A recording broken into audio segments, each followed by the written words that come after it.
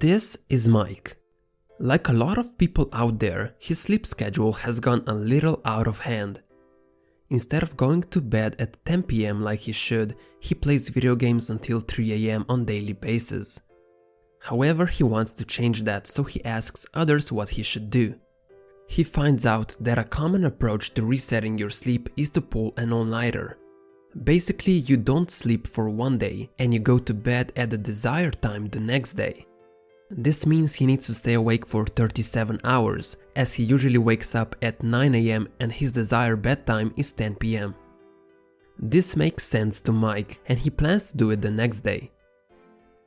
He wakes up at around 9 a.m. after getting his 6 hours of sleep and goes through his daily routine.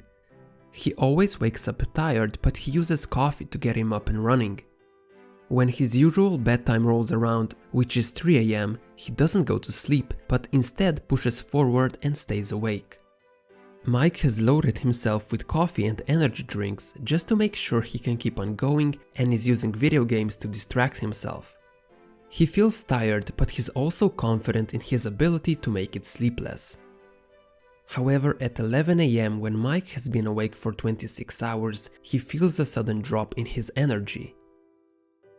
He decides to take a quick 30-minute nap and even sets up his alarm just in case. But when he wakes up, it's already 7 p.m. Without even realizing it, he turned off that alarm and instead of napping for 30 minutes, he slept for 8 hours. Now he's just 3 hours away from his desired bedtime. But Mike is fully awake and is not tired at all. He messed up his sleep schedule even more and now he's set to be awake during the night. Not good. Where did Mike go wrong? Well, Mike was set up for failure the moment he decided to pull an all-nighter. Even if he hadn't fallen asleep and had made it through those 37 hours, in a few weeks he would most likely be going to bed at 3 a.m. again. All-nighters are like buying a fat loss pill. Sure, it could help you suppress your appetite and you could even lose a few pounds because you're not as hungry. But if you don't fix your eating habits, those pills won't do much. It's like putting a band-aid on a bigger problem. Rather than pulling an all-nighter, Mike should focus on fixing his sleep habits. A much better approach for Mike would be to go to sleep earlier and wake up earlier. If he just moved his sleep schedule 15 minutes backwards every day, it would be a much better choice. It's not an immediate fix, but slowly he would get to his desired bedtime. However, a common problem with this strategy is that even if you go to sleep 15 minutes earlier, you will just toss and turn in bed for extra 15 minutes.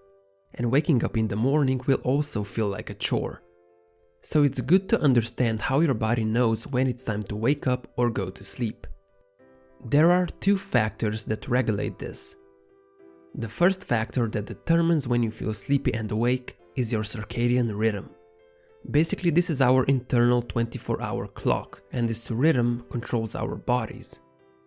This is not just some airy-fairy thing. There are certain times of the day when your body is designed to adjust its temperature and release specific hormones. And the timing of it all comes down to this internal clock. One of the hormones that is controlled by this body rhythm is called melatonin. We start to produce it in the evening and this hormone is the reason we feel sleepy at night. However, in the early morning, melatonin levels drop and we start to produce a different hormone called cortisol. Cortisol is what makes us feel awake and energetic in the morning. So, circadian rhythm controls those two hormones. But what controls our circadian rhythm? In 1938, two researchers were curious what would happen if humans lived in complete darkness. Would our wakefulness and sleeping pattern become completely erratic, or would it still follow a 24-hour schedule? The researchers decided to be their own guinea pigs and they took a trip into Mammoth Cave in Kentucky. A cave so deep that no detectable sunlight can penetrate in.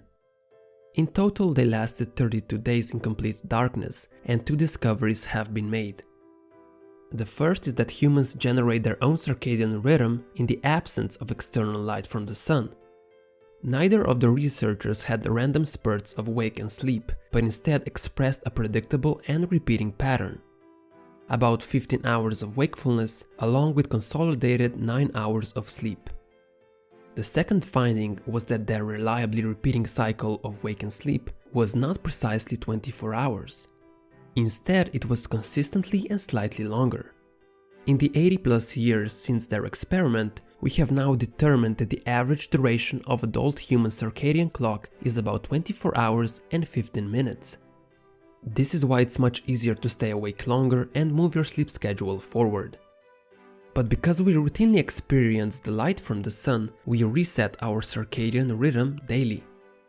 The sunlight overruns our imprecise internal clock and winds it back to precisely 24 hours. Daylight is the most reliable signal that we have in our environment, but it's not the only signal that the brain can use for internal clock resetting. As long as they are reliably repeating, the brain can also use other external cues, such as food, temperature fluctuations, exercise, and even regularly timed social interaction. All these events have the ability to reset our internal clock. It's the reason why individuals with certain forms of blindness do not entirely lose their circadian rhythm. Despite not receiving light cues due to their blindness, other factors act as their resetting triggers. So, Mike shouldn't just move his sleep schedule 15 minutes backwards every day. He should move his entire daily routine. He should be exercising 15 minutes sooner, eating his breakfast, lunch and dinner 15 minutes earlier, and most importantly, getting sunlight as soon as he woke up. Almost everything in your daily routine can act as a checkpoint for your circadian rhythm, and by manipulating the timings, you can trick your body into recognizing what time it is. But as I mentioned, sunlight is the primary signal for your internal clock. However, there's one big problem we face nowadays: artificial light. Our indoor lights are bright enough to disrupt our circadian rhythms because they mimic the sun. This artificial light confuses your body about what time it is because it can't tell the difference between a light bulb and sunlight. It doesn't mimic it to the full extent, but just enough to disrupt your rhythm. The problem is not the exposure to artificial light itself, but the timing. Thus, the goal is to control the timing in a way that mimics the natural cycle of the day and night. That means Mike should dim out the lights, use weaker light bulbs, or use candles in the evening. But it's even more important to avoid looking at screens at night. The TV, computers, and smartphones all emit blue light, which triggers your body into producing more daytime hormones such as cortisol, and production of melatonin, the sleepiness hormone, gets interrupted as well. I've recommended using two apps before, Twilight and Flux. They block out most of the blue light, however, they are not enough. If Mike is serious about his sleep, he should avoid any kind of screen time at least 1 hour before bed. Optimally 2 hours. So the 24-hour circadian rhythm is the first factor determining our wake and sleep pattern. The second factor is sleep pressure. At this very moment, a chemical called adenosine is building up in your brain and will continue to do so with every waking minute. The longer you're awake, the more adenosine will accumulate, and along with it so will your desire to sleep. High concentrations of adenosine turn down the volume of wake-promoting regions in the brain while simultaneously turning up the dial on sleep-inducing regions. As a result of that, when adenosine concentrations peak, an irresistible urge for sleep will take hold. That's assuming you have a stable circadian rhythm and you're not experiencing jet lag. The peak, for most people, comes after being awake for 12 to 16 hours. However, you can artificially mute the sleep pressure of adenosine by using a chemical that makes you feel more alert and awake. Caffeine. Caffeine works by successfully latching onto adenosine receptors in the brain. By hijacking these receptors, caffeine blocks the sleepiness signal. So it actually tricks you into feeling alert and awake despite the high levels of adenosine that would otherwise seduce you to sleep. If you try to stay awake by drinking coffee, you should be prepared for a nasty consequence when your body finally removes caffeine from your system. That phenomenon is known as caffeine crash. We now understand why this happens. For the entire time that caffeine is in your system, adenosine, the very sleepiness chemical caffeine blocks, continues to build up regardless. Once your liver dismantles that barricade of caffeine, you're hit with the sleepiness you should have experienced hours ago. But you also get hit by all the extra adenosine that was building in the hours in between, impatiently waiting for caffeine to leave. When this happens, you're hit by a forceful sleep pressure. Unless you consume even more caffeine to push back against the weight of adenosine, you're going to find it very, very difficult to stay awake. This is what happened to Mike when he attempted his all-nighter. When his body metabolized all the caffeine he had consumed, he was hit by that infamous caffeine crash. That's why he fell asleep after being awake for 26 hours.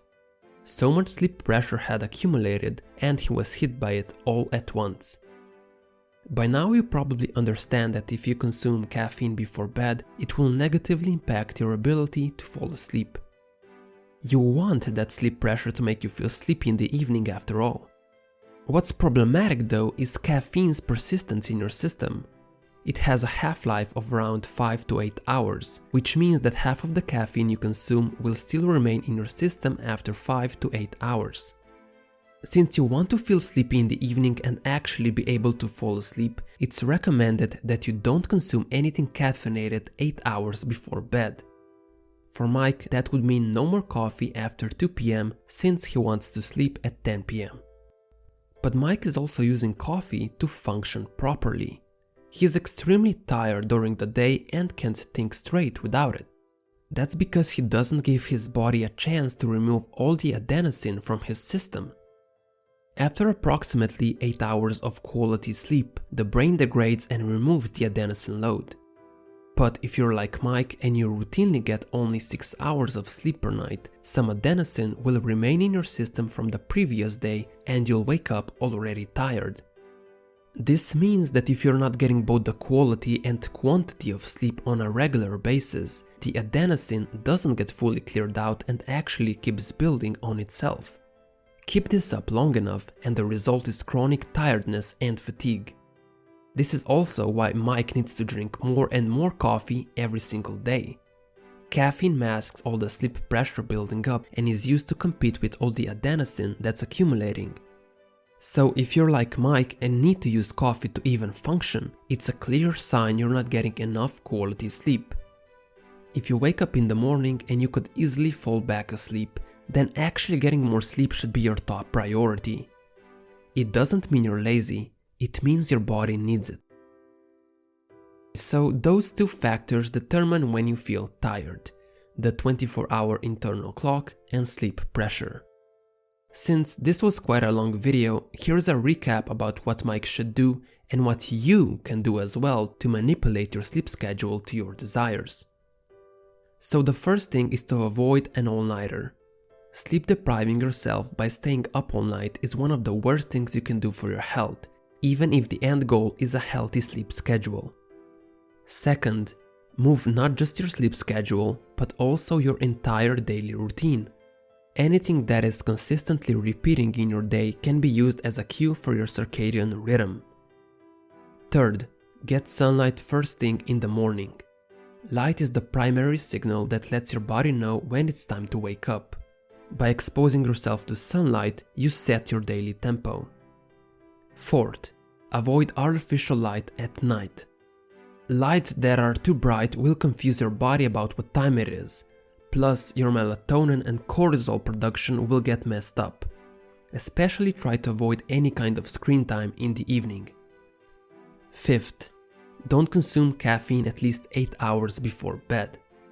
Caffeine isn't just found in coffee, it's also prevalent in different teas, dark chocolate, fat loss pills, and even ice cream. In the evening, you want the sleep pressure from adenosine to seduce you to sleep. Sixth and last, get enough sleep. If you're not getting enough quality and quantity of sleep, your body won't be able to form a normal rhythm. I highly recommend you sleep without an alarm clock. This way your body will actually get the sleep it requires and you will allow your brain to clear out all the adenosine that's accumulated. This is it for this video. If you found the information in the video useful, feel free to hit that like button. I've also set up a Buy Me a Coffee page where you can buy me a coffee so I can get caffeinated and push through all that adenosine to make more free videos for you guys. As always, thanks for watching, and I hope your sleep schedule will be better than yesterday.